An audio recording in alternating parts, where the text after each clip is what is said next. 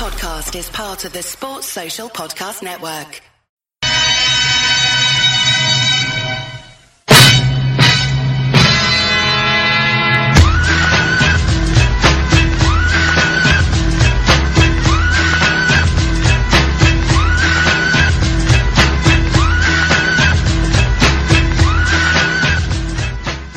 Hello and welcome to another podcast. I'm Dave Hendrick, and joining me today are my good friend Wasim Benares and Amjad Kazir from Media Culture UK.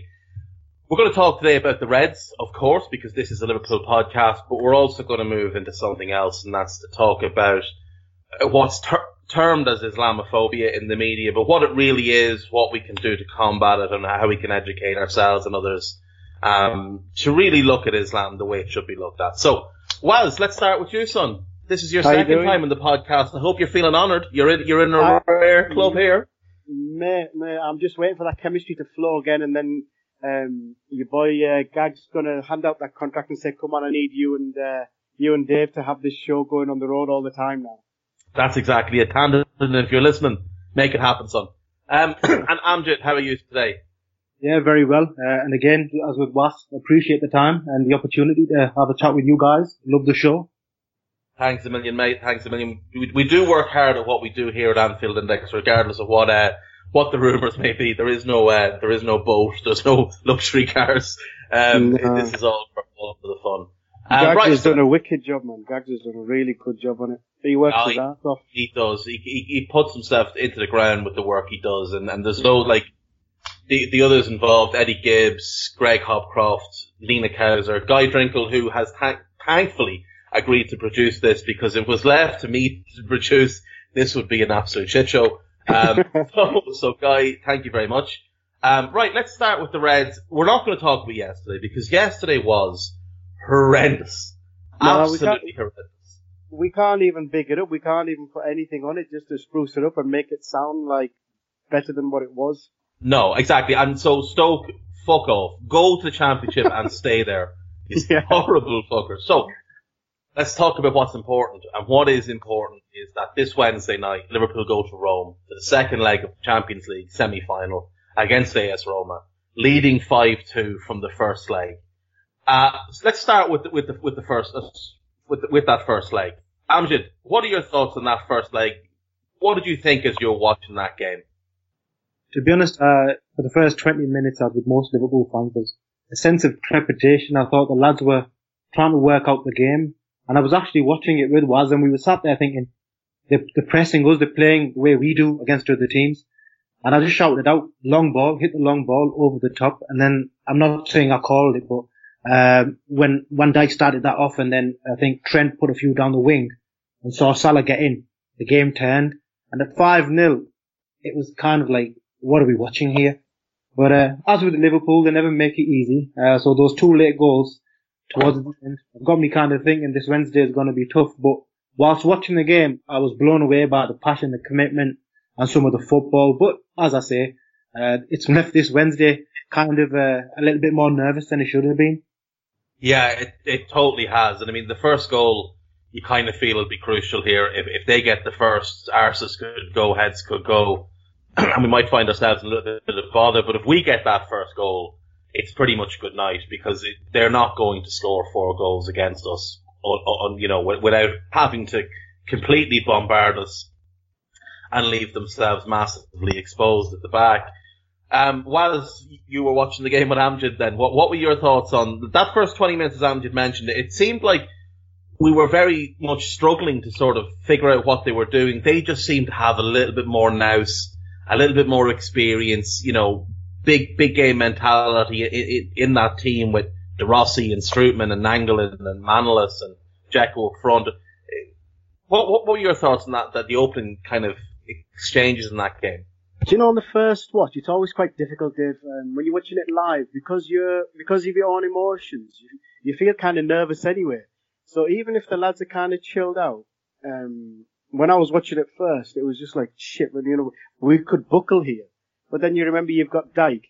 And he kind of kept everything really calm in them 20 minutes. And it almost like that spread throughout the team over that 20 minutes. So I wasn't as worried after that 20-minute sort of period. I thought he was controlling everything. Roma had kind of pushed on as much as they could, but they weren't really making any inroads to make me sort of worry more than like sort of the nervousness I was feeling before the game anyway, if that makes sense. But as Amjad was saying there, as he touched on it, when he started mentioning about the long ball stuff, and then they started kicking out all the long balls from the back, well, long passes or whatever, the way we took over that game was really good, actually. The blessing in disguise. I felt sorry for Oxlade when he went off. We were gutted when he went when he was going off. We thought he could be like that little secret, you know, the little chink we've got in our armour. But as soon as he went off and Ginny came on, Ginny just played like Seedorf, and he just surprised both of us with how he just took charge of that game. You just think, where's this Ginny? Why doesn't he appear every week? Why is it one game? That is the frustrating thing with him, isn't it? Because, you know, we saw him last season have some phenomenal games and then just disappear in others.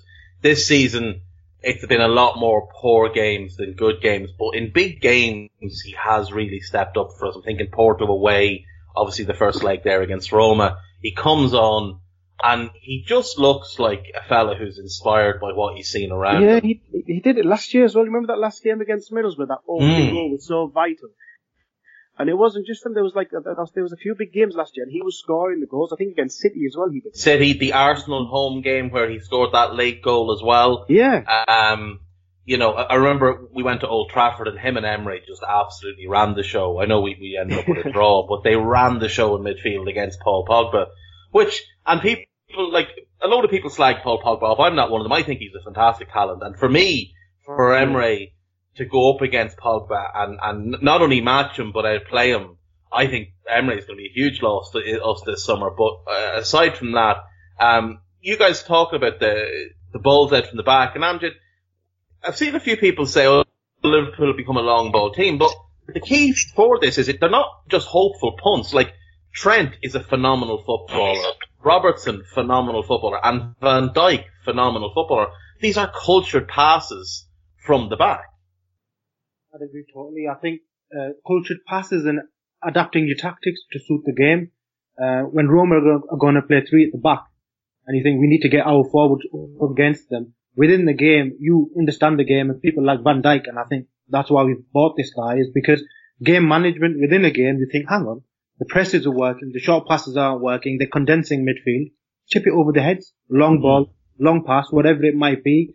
And I've been kind of a critic of our tactics in the past where we've sort of shown one way of doing things, but I think we've improved upon that. And as Was said, I think, you know, you mentioned earlier that against City we conceded the first goal in the second leg, and even if we were to concede the first goal against Roma, again, in-game management, keeping it composed, working out what we need to do to shut up shop or go on the offensive, that's what it takes. So long balls, long passes, square passes, whatever it might be.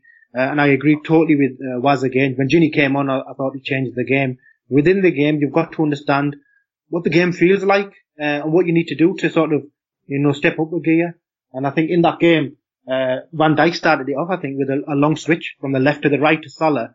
And then Trent got his head up, and I think it was the third goal or the fourth goal, and he sort of punted it down the right wing, the kind of pass that Steve Nicol would do years ago, just right down the right wing, and you think, it worked, you got him in, we got a third goal, we got a fourth goal. So, you know, you've got to adapt your tactics and the way you approach a game in it and see how you get on.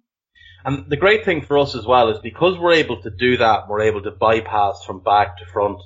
Like when we play Roma in that second leg, it means that we can not only counter them in that regard. If we win the ball back deep in our own half, we can just look up. We're going to have Mo Mane and Bobby all moving up front. And with those three guys I've highlighted, and even Lovren to an extent is capable of pinging a pass. So with those four guys, we can just go back to front and not expose ourselves if the attack doesn't work out. Like oftentimes at Liverpool, we've counter-attacked with short, quick passes. Everybody's gotten forward, fullbacks have gotten forward, the two midfielders have pushed on, and we're left with just Henderson and the centre-backs, and it's often left us exposed. But with this ability we have now to just go from back to front, and from Robertson to Mane, Robertson to Mo, Van Dijk to either, Van Dijk to Van Dijk, Trent to anybody he wants. It means that we can stay compact, but expose the fact that they're going to have to come out and defend the halfway line. Like, there's no way. They can't do what Stoke did yesterday. They can't just turn up and go, alright, we're going to defend here. Can't happen. I think they have to come at us. Yeah, no, I think it spoke volumes the fact that they took the Rossi off in the second half. Their midfield general, who sprays the passes about, gets the tackles in. He wasn't in the game. They took him off, De Rossi, wasn't it? They took him off towards the end of the second half because he wasn't in the game. Liverpool bypassed their midfield, bypassed their press, got in again and again. It could have been 7 or 8. It really tough. And I think if it works, use it. I'm advocating long ball. I love the football we play. I think it's fantastic to watch. And but in the game again, when we go there on Wednesday night, if they're going to press us and they have to press us and they have to come at us, and we have to switch a couple of balls from one wing to the other to get someone in, do it. We've got the pace of Mane, Salah, and Firmino's movement and the way he drops into midfield to collect the ball, and his first time flicks outside to the right wing and to the left wing. They'll cut Roma apart again, I think. No, I totally agree. And when you look at the midfield battle, like, we pretty much went man for man. Ginny on De Rossi, Ginny ran De Rossi ragged. Milner on Strootman. That was a great physical battle. And they put Nainggolan and Henderson, and Nainggolan, to be fair, was getting the better of the duel. So I think that played a big part in us just deciding to bypass the midfield, not risk the turnovers, and go long. Do you think they'll go with a similar sort of setup in Rome, or do you think we might see them switch to a back four? Do you mean us switching to a back four? Or you mean Roma switching to Roma switching to a back four? Because if they play a 3 again, they're leaving themselves open, surely. I think it'd be bananas if he went with the same setup. That was just, they got slaughtered. They got that lucky penalty as well from Milner at the end. If they set up like that, the coach will probably want shooting or something there. Just, they won't be able to cope with Mane and Firmino and Salah anyway. We'll just stick to the same tactic. Just let them come on to us, ball over the top, and bang, we've got any of our 3 boys going in. I think they'll go with 4 at the back, I didn't see the game yesterday. They won 5-0. Did you see how they set up at all? Because that's like, they played a back 4 yesterday. See, that's an indication, isn't it, to what they could be setting up for the weekend. For our game, sorry. The thing is, we could be lax on this, and we could just say, oh, this is a done deal. And I've seen some people say it, oh, this is a done deal. They're a very good team, so we will need to be cautious. But like you guys have said, I think if the setup for us is similar to what we did against City, where we are prepared to just sit in and let them come at us and then try and hit them, like, they're not as good defensively as City. They're also going to have to commit a bit more. Like, and the thing with City as well is, City are very mobile and active in midfield. As good as Nainggolan, Strootman and De Rossi are, other than Nainggolan, the other 2 they're very static players. They're slow, they're ponderous, they're a little bit older as well. And Strootman's had a lot of injuries, so he's been slowed massively. So if we just bypass all of that and forget about the nonsense of playing in midfield and just go front to back, I mean, we really could open the floodgates over there. Yeah, I agree. I totally agree. If we stick to our task, I mean, we took on City, who everybody knows they've got the best attack in the league by a mile. And we withstood all of that at their ground as well. And that for me was like a bit of a litmus test for us. We took on their attack. We went and beat them there as well. We actually defended. We looked like a team that could defend. So that worry about us, or Lovren having like his, mare, it's not there as much because, you've got someone like Van Dijk now. He sort of keeps everything steady at the back. He talks to everybody in front of him as well. That worry we used to have about the defence, it's slowly going away. Yeah, I totally agree.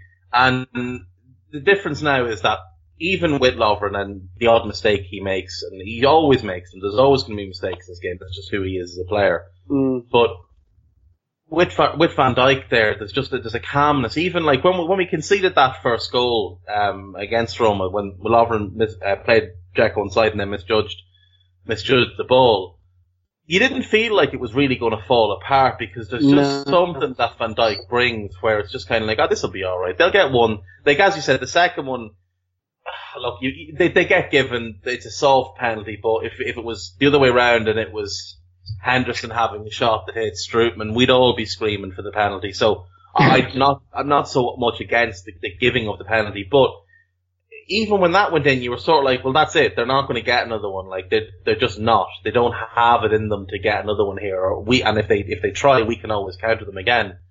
So, I think we have reason to be confident now.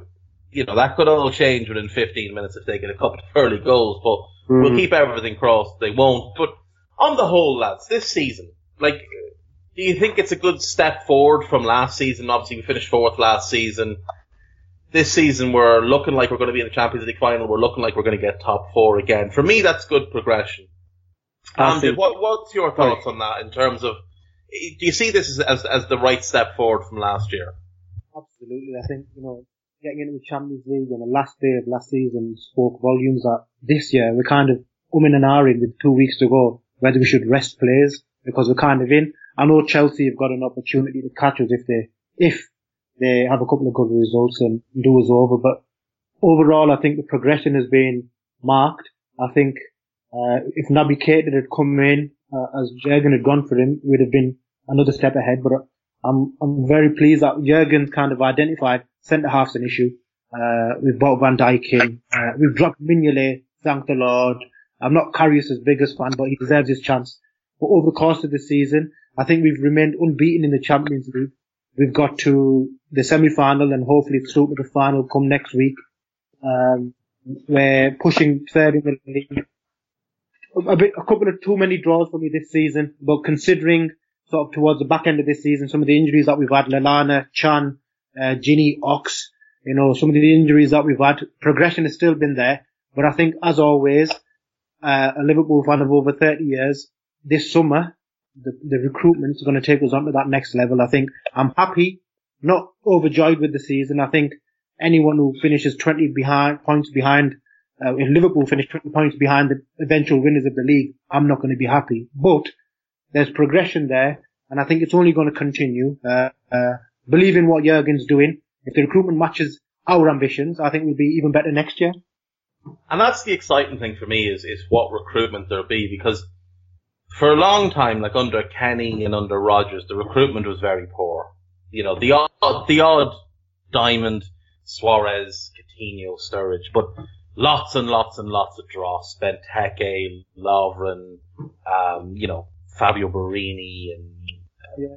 Well, I think it works both ways. I think with Jurgen, he kind of said at the beginning, I know you guys aren't the biggest fans of Lovren, and neither am I, but he sat there at the beginning and he said, look, I'm going to take my time. I'm going to look to train the players. And he's had a couple of years, 2.5 years to look at his squad. And I think he knows he buys Van Dijk because Matip and Lovren, Klavan, they're not good enough. He buys Keita because he looks and thinks and he's a world-class midfielder. Henderson, Milner, Ginny aren't good enough. And so if he's had his time to look at the squad and to get the best out of them he can, and he thinks, right, I've reached my limit with certain players, I've got to go out and buy some real world-class footballers, and do it, because, to be honest, I used to look back and think, City bought the league, United bought the league, Chelsea bought the league. The fact is, they won the league. And if it takes us to go out and show our might and show our power, and if you get in the Champions League semi-final, you attract better players, go out there, buy a couple of world-class footballers, 2 or 3, no dross, no deadwood, and let's go for it. Let's win the league. We're Liverpool Football Club. That's exactly it. And with Klopp, as Ahmed said, it has been a step-by-step building to putting a team together to win the league, rather than just going out and buying, a team straight away. He sort of built it step-by-step. And when you look at the recruitment, Mane, Ginny, Karius in one summer, that's really good. Then last summer, Ox, Mo and Robertson, obviously. Van Dijk comes in January. Naby, we know, is coming this summer. For me, we're only really 2 starters away. If we can replace Lovren and Henderson as starters this summer and then add some more depth, that to me would be a hell of an 11 and a hell of a squad. If we got the 2 good starters and 2 or 3 really good squad players, I really think we could challenge City this year. And with Klopp, the way he's recruited, how smart he's been, and the fact that players seem to be queuing up to join us, you do have to be confident going into the summer. You have to be, but that's, you know what it is? It's just one of these stigmas we've got to get past as Liverpool fans as well this summer. We always have this cycle where we do rubbish, we build up, we look like we're going to challenge, and then we do something in the transfer market that just doesn't work for us. And then the whole cycle gets repeated again. It's almost become a pattern since '92 for us. In terms of this season, I actually think Klopp, he's actually shown his genius. He's got more out of the squad, from a weaker squad than what we had last season, in my opinion. You've got to remember there's no Origi there, who was far better than Ings and Solanke. Sturridge was around, so he had depth to play with last season. Coutinho's not there anymore. So what he's done with these guys this season is pretty phenomenal to get us not only in the top four and sort of looking comfortable for that Champions League position, but we're 90 minutes away from the Champions League final. I think it's insane, isn't it? It's, you know, like we're 90 minutes. Like the last time we were in the Champions League, we were embarrassing. Like actually embarrassing. We were the laughing stock of the Premier League in terms of the big clubs that go into Europe. This year we're not, like you said, 90 minutes from a Champions League final. It's mental. Yeah, it's not been sort of, we haven't been lucky with referee decisions. It's not like we've been playing compact and backs against the wall and trying to pinch a goal. We've gone out and blown teams away. And, for him to have done that, you know, I was buzzing when we got Klopp in.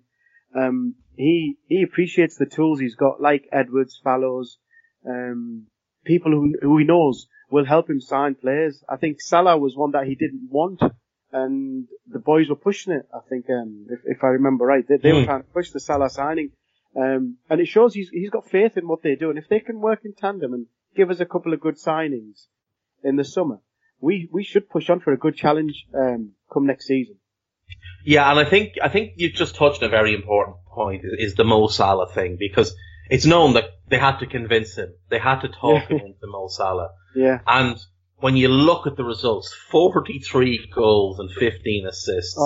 It's per game, it's the greatest season any Liverpool player has had in terms of goal return. I know Rush scored 47, but Rush played an awful lot more games than Mo has. It's the same in terms of, like, it's actually per game, it's the best return of any player in the Premier League era for any club. Van Nistelrooy scored 44 in, I think, 02-03, but like he didn't get close to the number of Premier League goals, but he had 14 in the Champions League. But again, he played like 55, 56 games, so a lot more games than Mo has played. And like, really, are we going to bet that Mo won't score at least one more, but in the last 4 games that he could have? Should have had one yesterday. Should have had one yesterday, exactly. And when you look, like, I saw some website put out a stat. Mo Salah has missed the most big chances this season, and that's true, he has. But when you look at the percentage, the conversion percentage, he's pretty much bang on average, about 50%, which is where it's better than Morata. It's about the same as Kane, about the same as Lukaku. You know, these big money strikers that, you know, everybody hypes up. But Mo is doing this from a wide role, and you know, when you see what Klopp has done with him, what he's done with Bobby, turned Bobby basically into a 30-goal-a-season striker.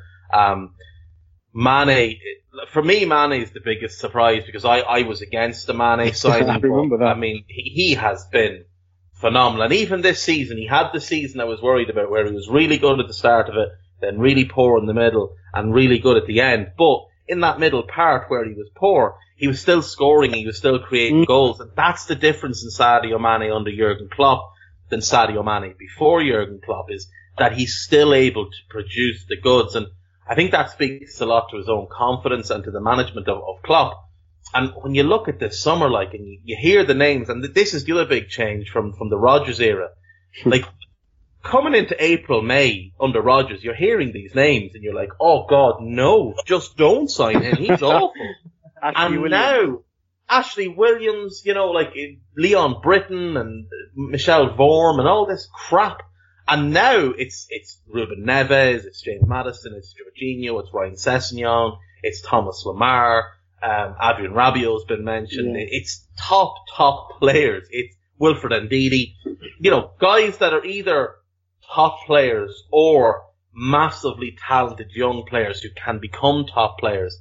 And when we are in this position, and going back to what I was saying earlier about how Klopp was convinced on Salah, I wonder if this summer we might see Klopp have even more faith in Michael Edwards and Dave Fallows and Barry Hunter, where they can turn around to him and go, look, this is the guy. We've been watching this guy, and I'm thinking of Ruben Neves in this regard.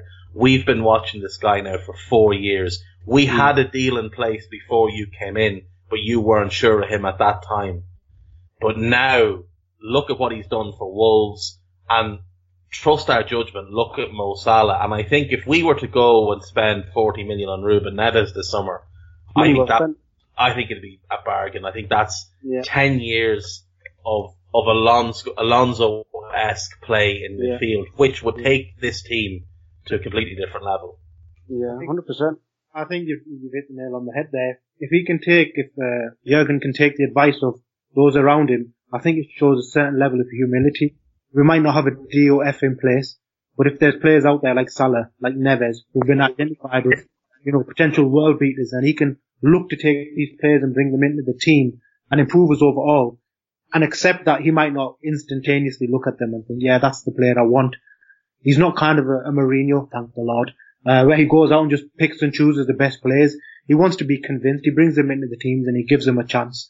I was kind of umming and ahhing over the Oxlade-Chamberlain signing. Even Wasim told me about Ruben Neves, I was kind of like, well, why is he going, if he's so good, why is he going to a first division team? But honestly, Ox has come on leaps and bounds, and watching Neves, he's fantastic. If he gets into our team. To be honest, I'm not the biggest fan of Emre Can. I think he has good game. On his good day, he's brilliant. On his bad day, he's shocking. And I think Ruben Neves could come in and he could, fill that void if Emre does go. And I think he can take the advice and take the guidance of those around him and pick and choose a few decent players before next season. Then, let's go. Let's take on City. That's the thing. And like you say, there is a nod of humility there from Klopp in understanding that you can't do both jobs. Being a great manager doesn't mean you've got a great eye for talent, doesn't mean you've got the ability to identify the exact player, because you just don't have time, because there's so much involved in managing not just a football club, but an entity like Liverpool, where it's not just the work you're doing on the training ground and the preparation work for the next match. It's all the media stuff that comes with it.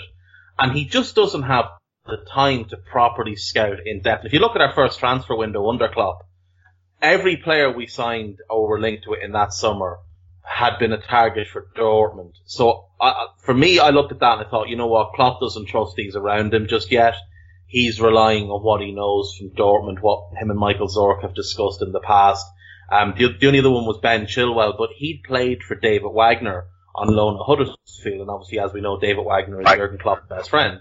So it seemed that window he didn't so much trust him. But like you look at the last window, Mo obviously, I reckon Andy Robertson might well have been a Michael Edwards laptop discovery as well. And what a signing he's been. So, like we got him for 5 million rising to 8 million, while at the same time selling Hull Kevin Stewart for 8 million. So basically we swapped Kevin Stewart, who, with the greatest of respect, isn't a Premier League caliber player at this point in his career. Maybe in a couple of years when he develops, he will be.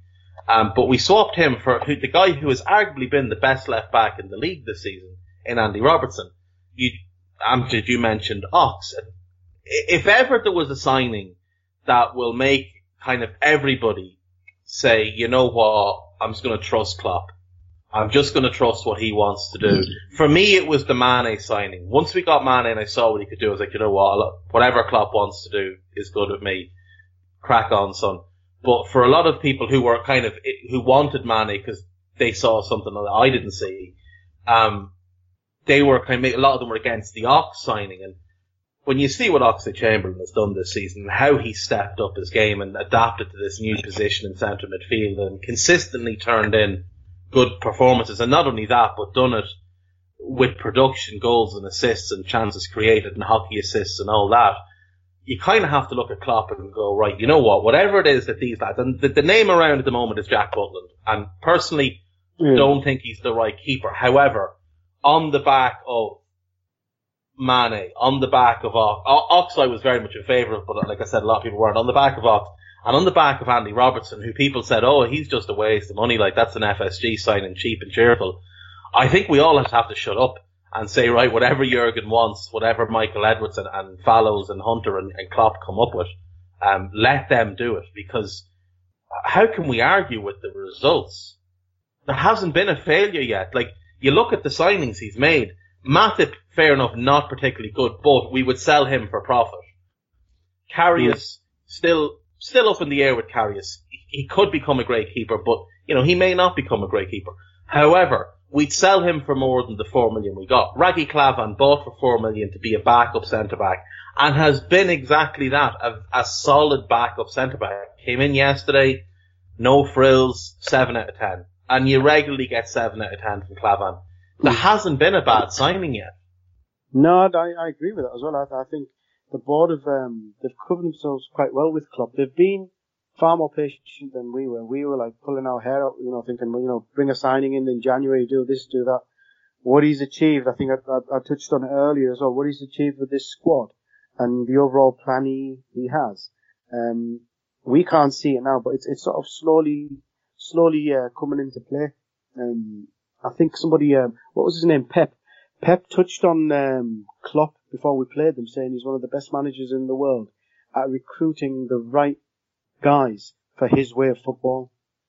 And I think we see that with people like Ox, the way he's used Mane, the way he's getting all these, he's getting them to play to the best of their ability. He brings out every ounce of their talent, and I can't complain. I can't grumble with what they're doing in the market at all. The one I'm bothered about right now, I am bothered about Butland after his show yesterday at Anfield.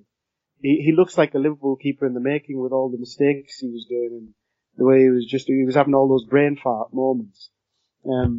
I hope they stay clear unless there's something really sort of, it's a bargain for us to go for him and to replace Mignolet. I'd stay clear of him, and I'd rather use the money on a centre back or a DM. I'd rather put extra funds in there, just to protect Karius as well. And you never know if Karius is protected that way. He could come on. He could go on to the next level. I don't think it's out of the question for him to be as good as Alisson, for him to work his way up there. Same. Like, look at it this way, right? This time last year, Alisson was sitting on the bench at Roma. Nobody was talking about him.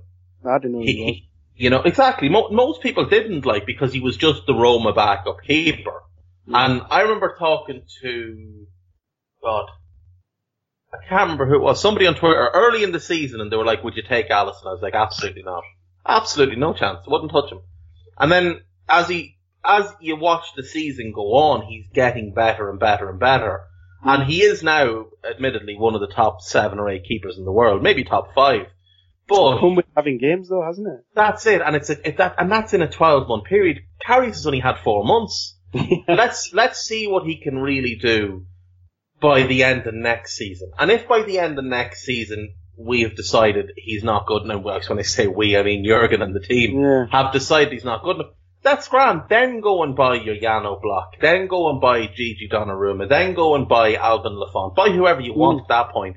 But I want to see Karius get his chance, because what we've seen in the last 4 months, I think has been very impressive. Now, I know that the last run of games he had last season, he made quite a few mistakes, and he didn't look great. But you do have to factor in he was playing behind like Lovren and Lucas at times and things like that, where he just didn't have the protection in front of him. Like the Lovren Matip axis of nonsense and whatever else. And there was a lot of kind of ins and outs. And like the last thing I'll say about Klopp and this newfound trust in the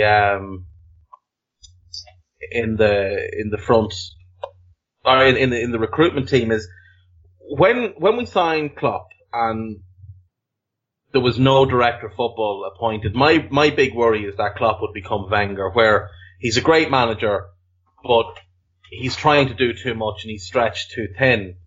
And by Klopp now being more kind of open to the ideas of Edwards and Fallows, etc., I think he's negated that.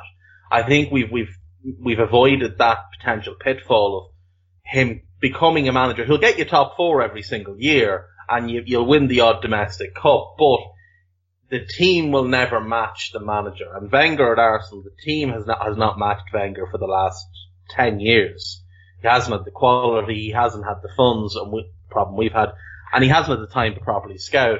So with Klopp now been more inclusive of the other guys, I think we're really in a strong position. And did you mention we don't have a direct football, but we have like this group of people who can all have input and all share the responsibility. And you know, Buvac, as far as I know, is involved as well in the scouting process, and probably has a great knowledge of players from the Balkan regions and stuff, because that's where he's from. So, I mean, we can really tap into things like that.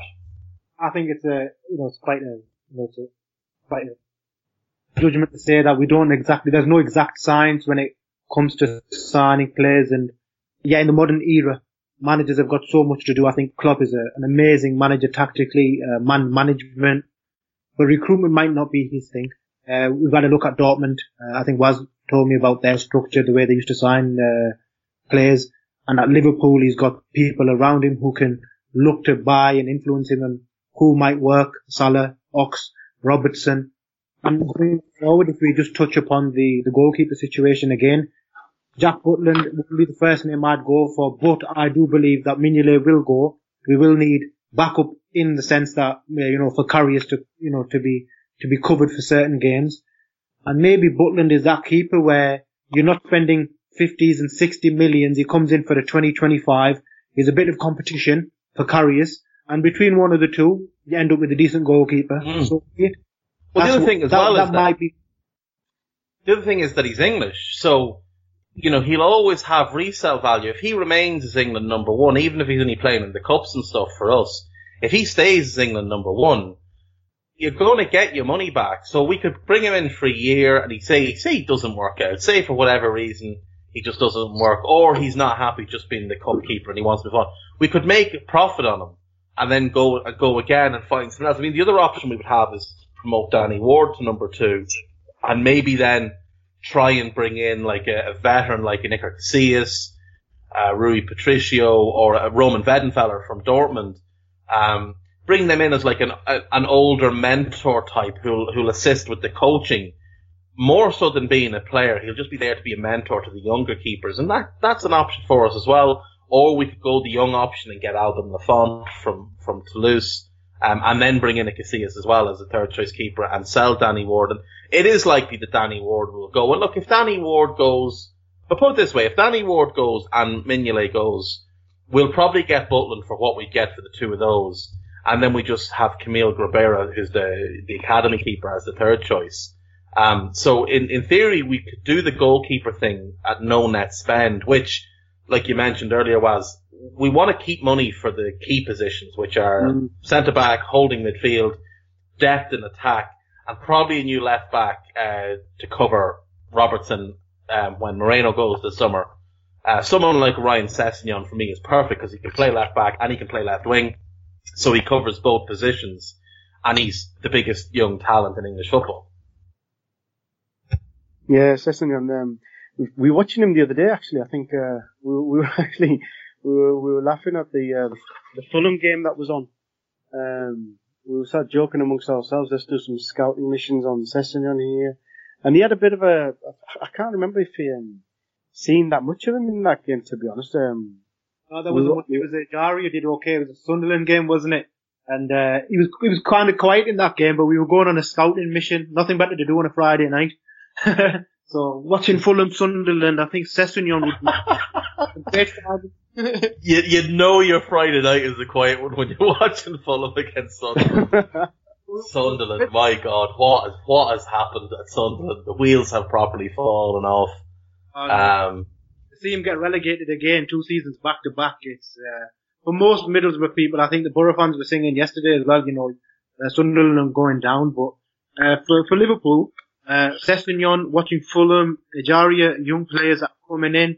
If they can build up our squad and take us forward, as you say, give cover to left back, so be it. And there's going to be players out there.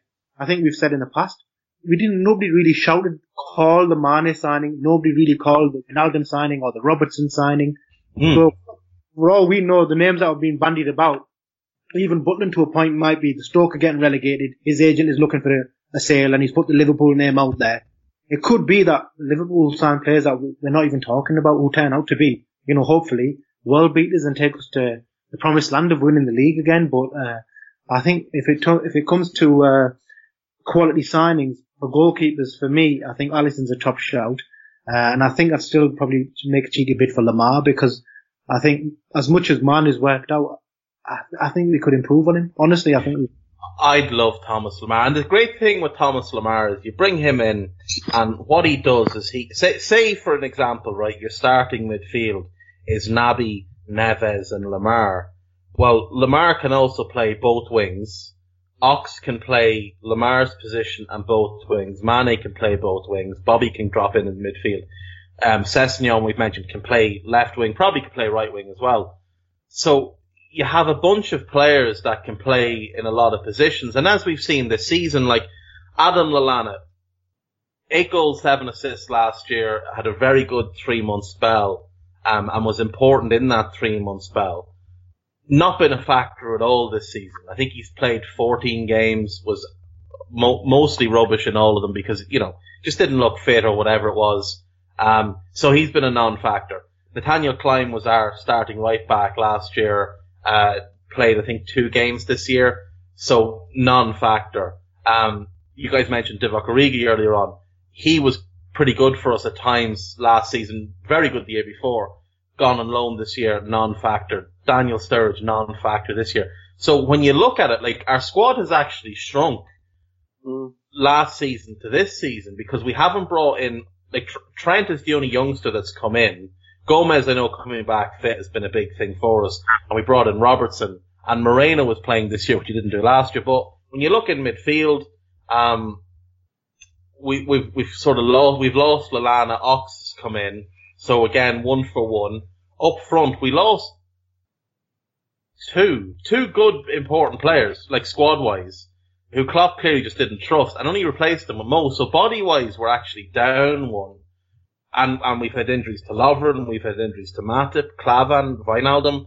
We've had a lot of injuries this year, but we've just been able to overcome it. And you don't want that to always be the case. You don't want Mo and Bobby to have to play, as many games next season as they have this season. You don't want to always be relying on them because, when it doesn't work, and we end up with yesterday.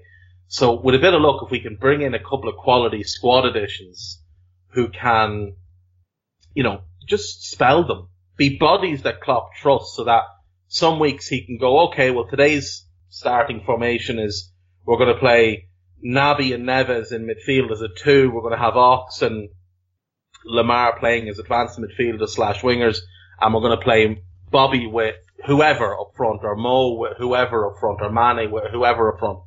And we can rest then 2 or 3 like key players on a regular basis. That will make all the difference because when you look at City and City take off Gabby Jesus and bring on Sergio Aguero or vice versa. They take off Raheem Sterling and they bring on Bernardo Silva. They take off De Bruyne or Silva or David Silva and they bring on Gundogan. Like if one of their centre backs is missing out, here's Vincent Kompany, who's one of the greatest defenders in the Premier League history, or here's Americ Laporta, who costs 57 million, or here's John Stones, who's England's first choice. They just have great options in terms of their depth. And that's where we fall short of them. That's why we can't compete in the league just yet, is because when our best 11 is out there, and obviously the Emre Can injury I forgot as well, he's been out there for ages. But when our best 11 is out there, it's probably Trent, Matip, Van Dijk, Robertson at the back. And then, like, Lovren and Klavan are the 2 that come in, and neither of them are good enough. The same in goal, like, if Karius get hurt, Mignolet is awful, like. And we've got good depth at full-back, but in midfield then you've got Ox is definitely one of our best midfielders, Emery is probably our best midfielder, and the third is between Ginny and Milner. Like, Henderson comes in, it's not a huge drop-off from Milner, but it's still noticeable from Emery. You don't have, Lallana's been out all year. There's no depth there. There's 4 midfielders, 5 midfielders for 3 roles. but only 2 of them in Ox and Emery you'd really be confident with going forward long term, because Ginny's too inconsistent. Milner's coming towards the end, although he's been very good since February. And you just don't know what you're going to get with Jordan Henderson. Yesterday we got 3 out of 10. Last weekend we got 3 out of 10. So like, what are you going to get with him? And up front, if we take off one of our strikers, it's Danny Ings, who with respect should be in the Championship, and Dom Solanke, who'd struggle in League One at the moment. So we don't have that depth, and that's something that needs to be addressed this summer. And with the transfer committee being what they are, with Klopp being the way he is, I'm really confident we'll address these factors. So anyway, we'll move on from that. Look, Rome, Wednesday night. I'm going to put you on the spot. I'm going to get a prediction off you. Amjad, I'll start with you. Prediction for Wednesday night. 3-1 Liverpool. 3-1 to the Reds. So that'll be a stunning 8-3 aggregate lead, which is mind-blowing for a Champions League semi-final, and easily doable because we're that good. Waz, what about you? 2-1 to Rome. 2-1 to Roma. That puts us through 6-4 in aggregate. We'd take that all day. I think we might get a draw over there. I think I could see a 2-2 draw. But again, we could beat them 4-0. We could beat them 4-1. We could beat them, anything. Or they could beat us. But I am very, very, I don't think they'll beat us by 3. I'll put that on the table. I don't think they're going to knock us out. I think we're going through, barring a calamity. But, it's wild what we are this year, because we're just blowing teams away in the Champions League. I think we're only 3 goals in the Champions League short of Everton's total in the league, which is mental, it just shows how good we are. Right, look, let's change gears. Let's go and talk about something else. And, Amjad, one of the reasons I wanted to have you on today was, the project that you are involved in, which is Media Cultured. And I'll just read the Twitter bio out. Workshops on inclusion, identity, integration, values and citizenship. Tackling racism and radicalization. Safeguarding, training and resources. Amjad, tell me more about Media Cultured. Media Cultured, as a social enterprise, we predominantly, as the bio alludes to, deliver training and education support. Now this is delivered mostly to schools and colleges. We've also worked closely recently with Kick It Out and the Premier League, and the workshops that we deliver and the purpose of what we do behind the social enterprise, the social objectives as such, are to promote social cohesion. Within 2018, the year that we live now, we see the President of America making comments, anti-Muslim comments. We've had issues around extremism since my time at university with September 11th. My own family, and me, Wasim, are both related to. Our family has suffered the loss of a close loved one, our uncle Mohammed Zubair, shortly after what police believe was a racially motivated attack back in 2011. So for me, everything that Media Culture does and everything that we do is about tackling all forms of extremism, racism, anti-Semitism, what some people call Islamist extremism, and most importantly for myself as well, tackling anti-Muslim prejudice. And that can only be done through education. So the way Media Culture is set up, it allows us to go into schools and colleges and football clubs. You mentioned Stoke City. We've delivered the first of all pilot workshops to their under-18s earlier this year, and again, thanks to Kick It Out. So we've had the opportunity as an organisation to work with individuals and institutions to tackle messages of extremism, to promote a message of unity, and we do that through various forms of education and outreach events, everything from workshops to melas and open days at mosques and whatnot. You mentioned the phrase anti-Muslim. What was it? Anti-Muslim prejudice, yeah. Prejudice, right? Anti-Muslim prejudice. So here's the thing: in the mainstream, this is referred to as Islamophobia. I believe that the word Islamophobia needs to be taken and thrown in the sea and never spoken of again, because it's not a phobia. A phobia is to be irrationally scared of something. Nobody is scared of a religion. Let's all be honest. Nobody is scared of a religion. And nobody is worried about the white Muslims. The issue here is racism at its heart. It's against brown people. And this terror that people seem to have that all Muslims have been radicalized. Now, there are over 1 billion Muslims in the world. A well-known bigot, Ben Shapiro, has said that over half the Muslims in the world have been radicalized. That would mean that there were 500 million lunatics marching around the world blowing shit up. But there's not. It's a very, very small percentage. And what gets me is you get these guys like Ben Shapiro, like Donald Trump, as you mentioned, like our hero, Super Tommy Robinson, who might be the most incredibly stupid man I've ever come across. They're the reason for a lot of radicalization. They're the people that these radicals can point to and say, oh look, the West hates us. And when they prey on young people, they prey on vulnerable people, and they twist their minds to believe a certain thing. And they use Islam as an excuse. I mean, it was always the same in Northern Ireland as well, where, you know, the IRA would use Catholicism as an excuse for blowing shit up, and the UDA and UDF would also, or not the UDA, they're a political party, the UDF would use, you know, being Protestant and whatever as an excuse to blow shit up and kill people. And it always struck me that they're just using that as an excuse so people have something to blame it on, or people think, oh, it's all of them. But I know a lot of Muslims, and I've spoken to a lot of Muslims on this topic, and I've spoken to Waz before at length a couple of times on this, and Mo Chatra and a few other people. And it has nothing to do with the religion. These things are taking place in certain parts of the world where there is a bias from the West towards those places, and in return a bias against the West from those places for different reasons. But the Islamophobia thing just always strikes me as a stupid, stupid word that we really need to do away with, because, like you say, it's prejudice. It's not based on anything. It's just, it's an idea that someone has had, and it's been spread. And you see things happening where, you know, a guy drives a car in Toronto the other day into a crowd of people and kills 10 people, and immediately you've got morons coming out, oh, it's definitely a Muslim driver, blah, blah, blah. And then it's shown that it wasn't a Muslim. But there's no retraction on this. There's no, oh no, we got that wrong, we're really sorry, it wasn't actually Muslim. It was just like, oh right, we were wrong, whatever. Let's leave that up there though. Let's leave that out in the world. So in 10 years, when someone goes on Google and types in Muslim attacks, this fake shit comes up in all the search results. There's been loads of them. There was the one in Montreal.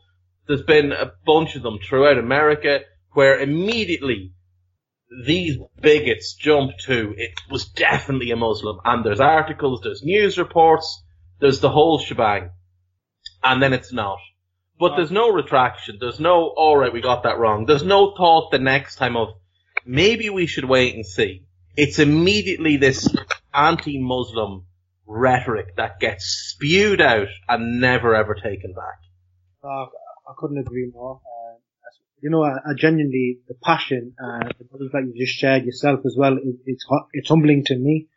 I know that you guys have followed sort of the story and the trajectory of anti-Muslim prejudice as it's grown these last few years, but I think just to address a couple of points made, ultimately Islamophobia, the term of itself for me and the academics I work with, is kind of problematic because it sort of alludes to a fear of a religion, which again would be based on ignorance. And if people got to know more Muslims and understand the religion, Islamophobia as a term would be thrown out the window.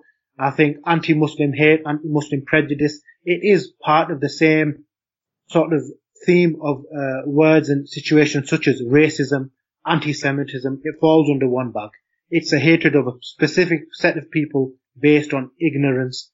Now, the media, as you say, and as Liverpool fans, we're very, very aware of particular newspapers in this country having an agenda. And retractions towards Muslims, I can't see those ever happening if we consider as Liverpool fans what's happened with the Hillsborough the disaster. It took only 20 years to get Kelvin Mackenzie and the Sun to climb down from their position because of massive public support.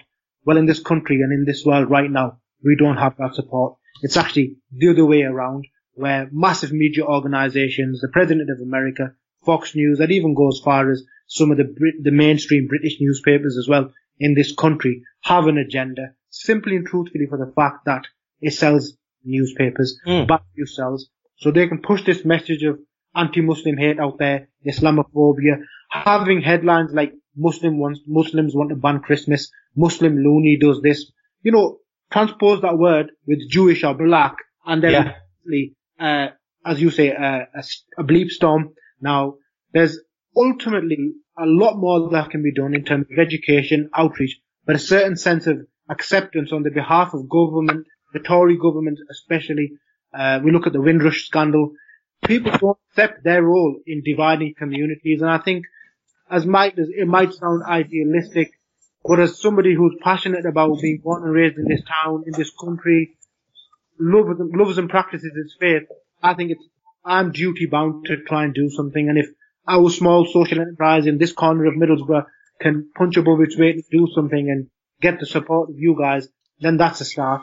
But moreover, and ultimately, people like Tommy Robinson, the EDL, Ben Shapiro, Breitbart, Fox News, they're in it to make, and what they don't realize is their agenda, well, they might realize it, but they don't care. Their agenda is costing lives. People are being murdered on the streets of country and other countries. We have groups forming.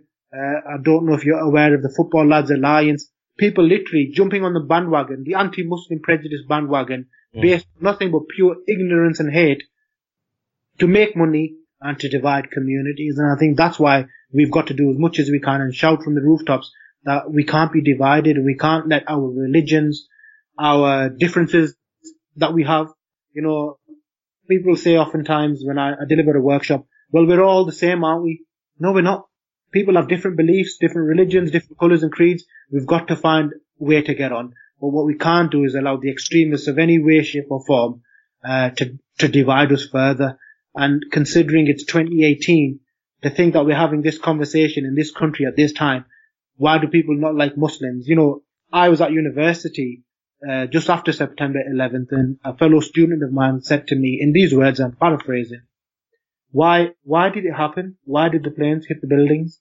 And I said to her, why are you asking me? And she goes, because you're a Muslim. Yeah. As if somehow I could defend, comment or explain the actions of a murderous psychopath. Now, as you said, the only way we're going to tackle this prejudice is through education, but we've got a long, long way to go. And I think Liverpool fans have shown in the past, Mo Salah, what an example. Liverpool fans singing about praying in the mosque if Mo Salah scores another goal. The effect that he's had. And we've got to champion these people, and we've got to champion these groups that tackle this kind of prejudice, and just keep shouting to the rooftops, because the evil, hateful people out there, they aren't going to stop, and we've just got to keep going and tackling them. Well, that's the thing. You look at Liverpool for an example. 3 of our 5 best players, Mo Salah, Sadio Mane, and Emre Can, are Muslims. Naby Keita comes this summer. He's also Muslim. And they're prime examples of why you just need to put all this other nonsense into the box it belongs in and fuck it into the sea, because it's clearly not a Muslim thing to be violent, to be, to incite terror and things like that. And when it comes down to it, 9/11 is basically used as a fear-mongering tool by the likes of Donald Trump, by the likes of the Brexit Leave campaign, by you mentioned Breitbart and Ben Shapiro, all the Tommy Robinson, all those morons. It's that one incident, and then you look at many other incidents that have taken place, and there's been as many non-Muslim attacks in Europe. I'm talking about major attacks. As many non-Muslim as Muslim, probably a lot more when you really look into it. Far more. And in America, it's vastly non-Muslim people who are doing these atrocities, like the massacre in Las Vegas, what took place in Florida recently at that school. But these things, they're never marked as terrorism. They're never even considered as terrorism. Never considered that. We don't hear that. We don't hear headlines such as Muslim footballer tops goal scoring charts in the Premier League. No, never. it's always the negative connotation, the negative assumption, the negative portrayal. And I think people like Mo Salah can only help us challenge these misconceptions and these misrepresentations. Ultimately, as I said previously, the media will do what it needs to do to sell newspapers. It will label Irish people a particular way. It will label black people a particular way.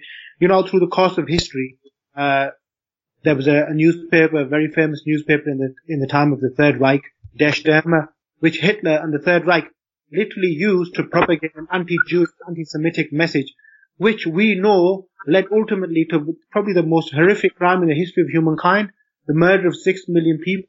We've had, you know, slavery to boot at across Europe and America.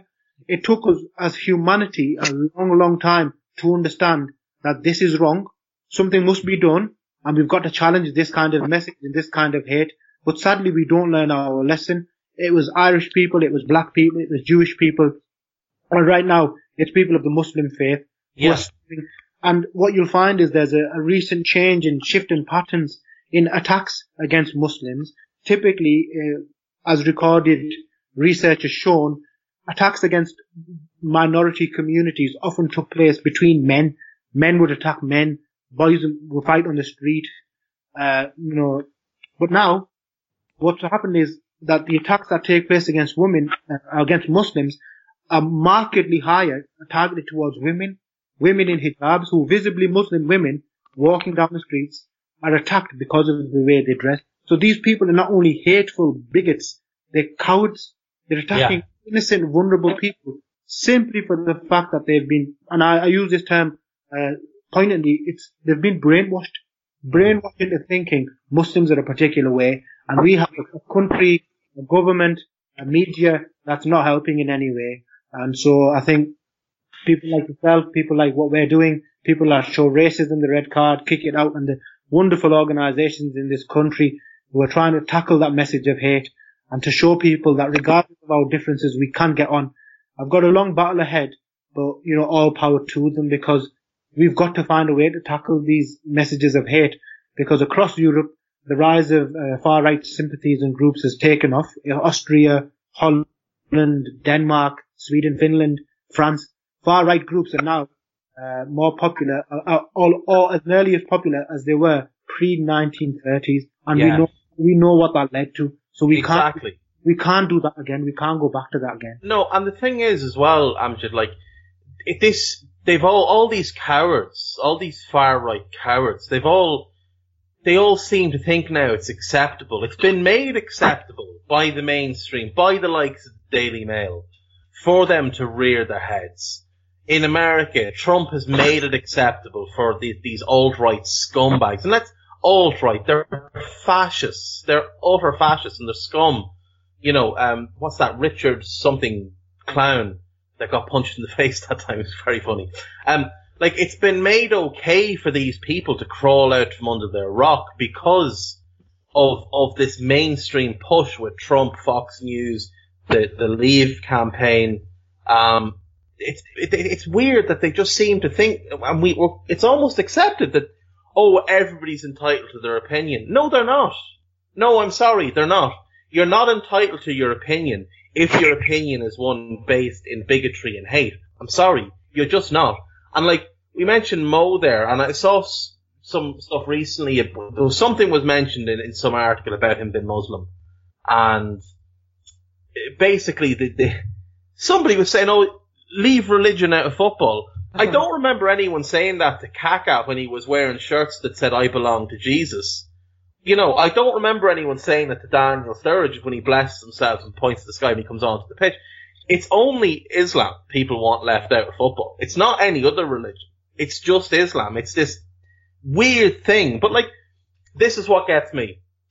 Islam has been around for hundreds of years. If all Muslims, if Islam was a religion of hate and blowing shit up, wouldn't there be hundreds of years of examples of this? Exactly that. I think, you know, Dave, to address a point, and I'm not to be fair and balanced in any way, because I do believe far-right extremism, terrorism and attacks is far more of a problem across the world than the so-called Islamist attacks. But as a Muslim, I'll call out those Muslim groups, the likes of Al-Muhajirun, the likes of ISIS, who for me don't represent my faith and the ideals and the values it holds in any way, shape or form. In fact, what I find is their hateful message actually puts fuel to the fire of the opposite end, the alt-right and the extremists who look and point a finger. And again, this is a problematic term, when the mainstream and the middle ground, the Daily Mails and the BBCs and the Sky Newses of the world aren't allowing for careful, considered representations of a faith and a group of people because they believe, oh, well, we might get called out for, being too fond of our Muslim neighbors. It only makes the problem worse. And whether we're looking at Ben Shapiro or Breitbart or Sky News, ISIS or the EDL or the Britain Firsts of the world, these people are extremists. And ultimately, we've got to find a way to come to the middle ground and to talk about our differences. And if a footballer like Mo Salah can challenge those stereotypes and misconceptions, do you know what? So be it, because I think the guy has shown he's humble, he's honest. And when the media say, oh, well, they shouldn't bring religion into it, it's kind of the Colin Kaepernick situation. Well, football should be left out of it. No. Yeah. Football plays a huge role in the way people think. It's tribal. It brings people together. Sport does that. And if football can tackle misconceptions, racism and extremism and prevent further violence taking place, then you know what? Let's use football. Not let's ignore football. Let's use football to unite communities. Ultimately, that's what it's about. It's more than a game. As Bill said, football's not out of might, life and death. It's more important. It really is. It could be more important. We use sport. The World Cup is coming up in Russia. Who knows what that could lead to? There's a lot of tensions in and around the geopolitical situation of the world as we live in now. But we've got to find a way through sport, through education and through the media to tackle these issues that we face, because if we don't do it now, we're only going to look back in 20 years and regret it, because things are only going to get worse if we ignore them. Well, that's the thing. Like, sport is one of the few things that unite all people. Like, myself and you two guys, we have no reason to be talking today other than the fact we're all Liverpool fans. And that's how we became connected through social media, is that we're Liverpool fans. Other than that, we'd never know each other. So that's brought us together and we're able to have this conversation here. So I think sport is a great medium to bring people together. Like you mentioned, you did one of your workshops at Stoke City. That's fantastic. If you can continue that throughout the country, that's brilliant. Then meet with supporters groups and things like that. You're getting your message across. You're bringing people together for one common goal and helping them establish another common goal. And what gets me here, this is what really gets me, right? I don't know how, I can't wrap my head around this fact. And I go back to it again. This condemnation of Islam for attacks against the West. The West is not a religion. Like, there's nothing that ties all of Europe and America together in any way religiously. But yet it's meant to be that the reason for these attacks are religious based. And they're clearly not. You mentioned like the likes of ISIS. Religion is just the excuse. And it's what they use to recruit. But at the heart of it, it's just evil. It's plain evil. And we mentioned the Holocaust. And how is Christianity not seen as the religion of evil after that, which was purely religious driven? This positive Christianity that Hans Kerl, can't remember which, who was Hitler's minister for church affairs, that he pushed this positive Christianity rhetoric, which was to reject Jewish origins, reject the Old Testament, and fight for real Christianity against the Jews, which led to the slaughter of 6 million plus people. That is religious-based hatred and slaughter and atrocity. None of this ISIS stuff or Al-Qaeda or any of the other groups, none of that is based in religion. Their common goal, or their common link might be that they're all Muslims, but if they're from a certain part of the world, or their origins are from a certain part of the world, of course Islam is going to link them, because that's the religion largely of that part of the world. But I've seen Indian friends of mine who are Hindu assaulted and abused for being Muslim, even though they're not. I've seen sheiks pushed off of subway trains when they try to get on because they're Muslim, even though they're not. It's really weird. It does all come down to this narrow-minded thing that all Muslims are brown, and all brown people are Muslims. There's loads of white Muslims, but those people are just left alone. Well, I think some people might find this analogy a little strange that I'm about to use, but when we were kids, hooliganism was a real problem, and people would often say, "Oh, football fans are violent." No. Certain people who follow certain football teams use football as an excuse for violence. Now, we've seen that through the course of history now, where religions or a particular political disposition are used to form an argument, and then that ensues, violence can ensue thereafter. But we've got to find a way to tackle that misrepresentation of Islam, of religions generally. Nobody points the finger, as you say, at the Holocaust and says it was a Christian massacre, Christian genocide, and I don't think they should, because again, specific people within the Third Reich used it because it knew it would garner a particular sympathy. It would garner sympathy. Now, when the likes of ISIS are saying, come and join the caliphate and you'll become a martyr and you're guaranteed a place in heaven, they're actually buying into the very simplistic and the naivety of some of the people who joined them. Because look into the religion, there's nothing of the sort. There's no killing innocent people. You take the life of one person as a Muslim, God will consider it that you've taken the life of the whole of humanity. There's a passage in the Quran that says so. And again, on the other side, where fear is used and ignorance is used to divide communities, the Muslims are taking over. The Irish are going to do this and the blacks are going to do that. It's all just fear and ignorance, and sadly we live in a world where people buy into it. And we know Liverpool fans have been brilliant, absolutely brilliant when it comes to, and the football club itself has been brilliant when it comes to promoting a message of peace and unity. But I think, if I remember correctly, a couple of years ago there were some Liverpool fans who were praying at the ground, Muslims, and some idiot made a comment on Facebook or Twitter about, "Oh, what's this?" And the Liverpool fans rounded on him. And that's the mentality we need. We need to clamp it down. We need to stamp it down and shut it down. This kind of ignorance that leads to hate on any side of the fence that might be.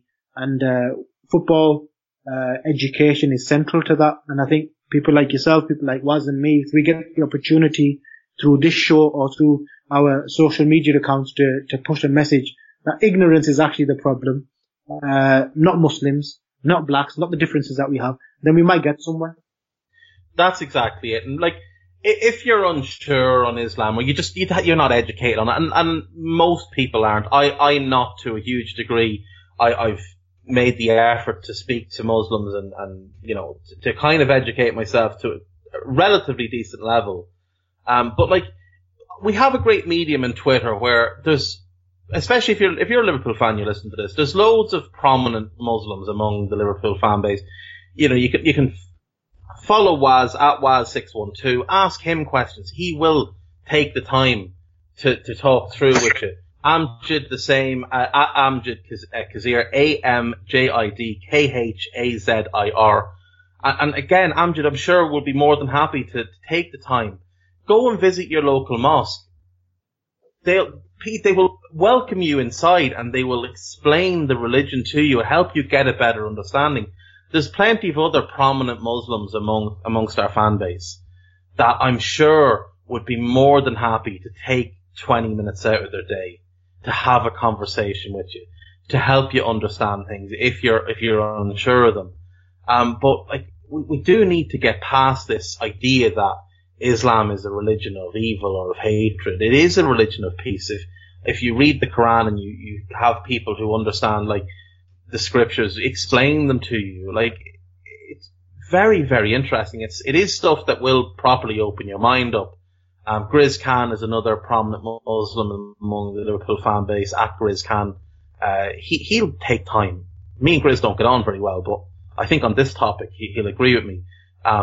He'll take the time to explain these things to you or point you in the direction of other people who will.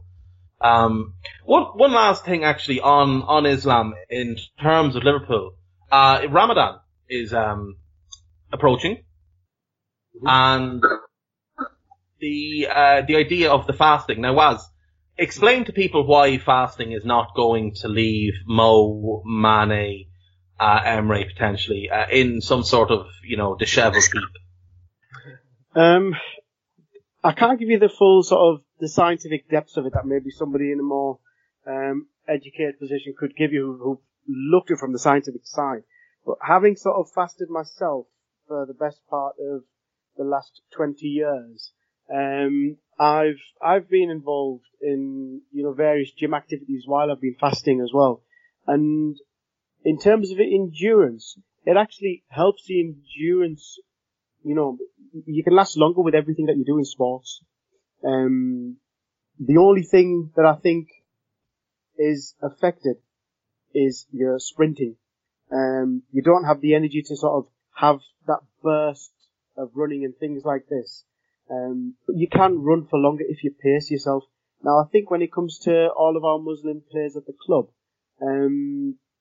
if they're travelling, they don't have to fast. They can make that up afterwards.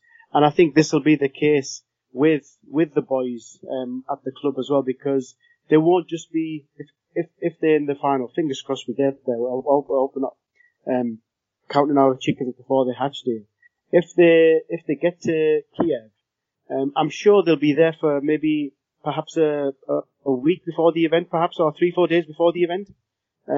Whilst they're travelling, they don't need to fast. It's not permissible, or it's not frowned upon in any way for them to miss the fast. They can play the football, get on with the sport as they are, and they can make up the fast afterwards at a later date. Well, that's ideal then, because like you say, what will probably happen is Liverpool will play Brighton. I think it's on a Sunday. They'll probably travel Sunday night to Kiev or early Monday, and they'll probably spend the better part of the week there. Maybe they'll go a little bit later. They might go Tuesday, Wednesday, but I'd imagine they will spend the better part of a week there, just getting used to the pitch, getting used to the surroundings, and whatever else. So that's, if they can delay their fast and make the days up elsewhere, which is I'm sure what they will do, that obviously would be a big help, because you mentioned sprinting, and obviously sprinting is something that we will rely on massively, especially with with Mo and Mane. So that is at least something that can put people's mind at ease that, they're not going to come out as just crumpled heaps on the pitch. For those interested, Ramadan starts this year on Tuesday, the 15th of May, and I believe is expected to finish on Thursday, the 14th of June. So again, if Ramadan's not something you are fully aware of, or you don't fully understand it, or you think it's just fasting or whatever, again, get in touch with the lads. They will be more than happy to go through it with you. Just Google it. You'll be able to find plenty of information, great articles on the interwebs. Or like I said earlier, go to your local mosque. Just walk by, have a look. There's nobody standing at the front with a big machete. There's no one standing outside planting bombs. These are normal, good, everyday people who are going to their place of worship and are more than happy to spread the word of Islam, because that's how religions grow, is through, missionaries and people spreading the word. It's what happens. It is the culture we have. And Islam is a very important part of Western culture now. In the UK especially, there's a massive Islamic community. In Ireland, there's a growing Islamic community. And it's something that we should all embrace it, because it can improve you don't have to become a Muslim, but you can, learn things that can improve your day-to-day life. You can learn things that will just enlighten you on certain things. At the very least, it can alleviate some of the fears, because, as I said earlier, fear-mongering has become a big part of modern culture, and the prejudice against Muslims is part of that fear-mongering. Not the whole thing, but a part of it.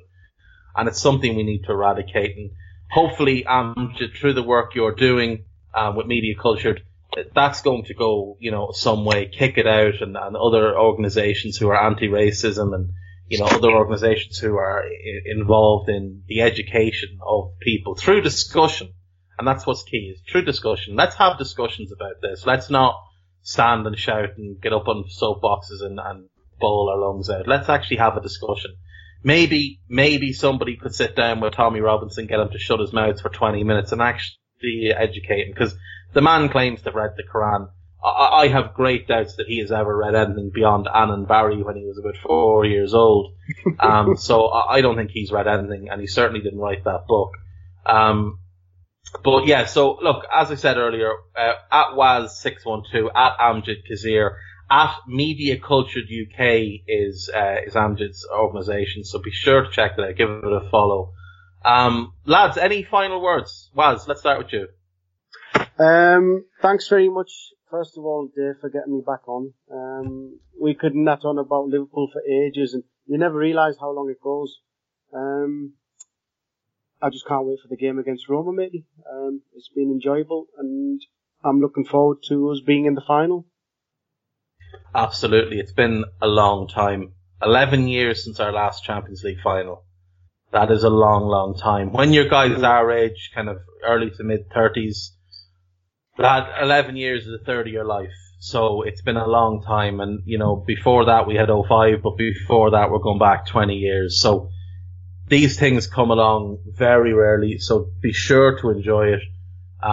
Anyone travelling to Rome, please be very, very careful over there. Yeah. Don't take any risks. Amjad, last words? Yeah, just to echo Wasim's sentiments, Dave. Thank you for having us on. Big fan of the show. I think you guys do a great job. As you've said, this Liverpool Football Club, we follow them passionately and looking forward to next week. But more importantly, thank you for taking the time to ask us questions about the work that we do. And just to again echo Wasim's comments, there's many, many concessions for personal people to make when they're fasting, so not to worry about Mo Salah or Mane. He can make up the fast afterward. But Dave, thank you for having us on. Thank you for sharing this. And for anyone who listens to the show, do feel free to follow us and to support what we do, because you'll never walk alone, as they say. And that's exactly it. And to Sean Cox, the Liverpool fan who was attacked, just know that everybody is thinking about you, everybody's behind you, and we all support you in 100%. In your battle to overcome your injuries and the horrific attack you suffered. Sean is from a town about 20 minutes drive from where I'm from. I don't know the man, but I grew up in a very similar area, very similar culture to him, so I can relate. And having gone to Anfield for many years, the one thing is, like, it could have been any one of us. That's the thing, So, fingers crossed and all prayers that he does make a full recovery. Nobody should go to a game and not come home for whatever reason. Right, last thing, lovely listeners, I have to do this. Anfield Index Pro is our subscription-based shows featuring the likes of Trevor Downey, Jan Mulby, Nina Kauser, often Gab Marcotti, myself, obviously, Gags Tandon, Eddie Gibbs, lots of other people involved. It's a £5 a month, and we wouldn't normally charge, but the production costs are just above and beyond what we could do for free. We have to pay people to be involved. So, Paul Dalglish, Dan Rhodes, etc., Dan Kennett, Simon Brundish, they're all involved. And they're all very important people, who are very well educated on the subjects they talk about. What we try to do is bring a different view to things. Statistical, physical, psychological. So, if that sounds like your thing, there's a 7-day free trial. Give it a try. If you like it, great. Subscribe. £5 a month, 50 quid a year, is the offer. So £5 a month or 50 quid a year. So take the time to subscribe. If you don't like it after the week, just bin it off. We won't be upset. We won't hate you. I might, but Gags won't. Gags is the nicest man in the world. So give him some support with this. Anfield Index Pro, at Anfield Index Pro on the Twitter machine, if you want to check that out. And this has been another podcast. I'm Dave Hendrick. Thank you to Waz. Thank you to Amjad. I hope you've enjoyed it. I'm sorry it's been so long since the last one of these. I hope to try and do them more regularly now that I have my house sort of in order. Thanks a million. Take care. Bye-bye.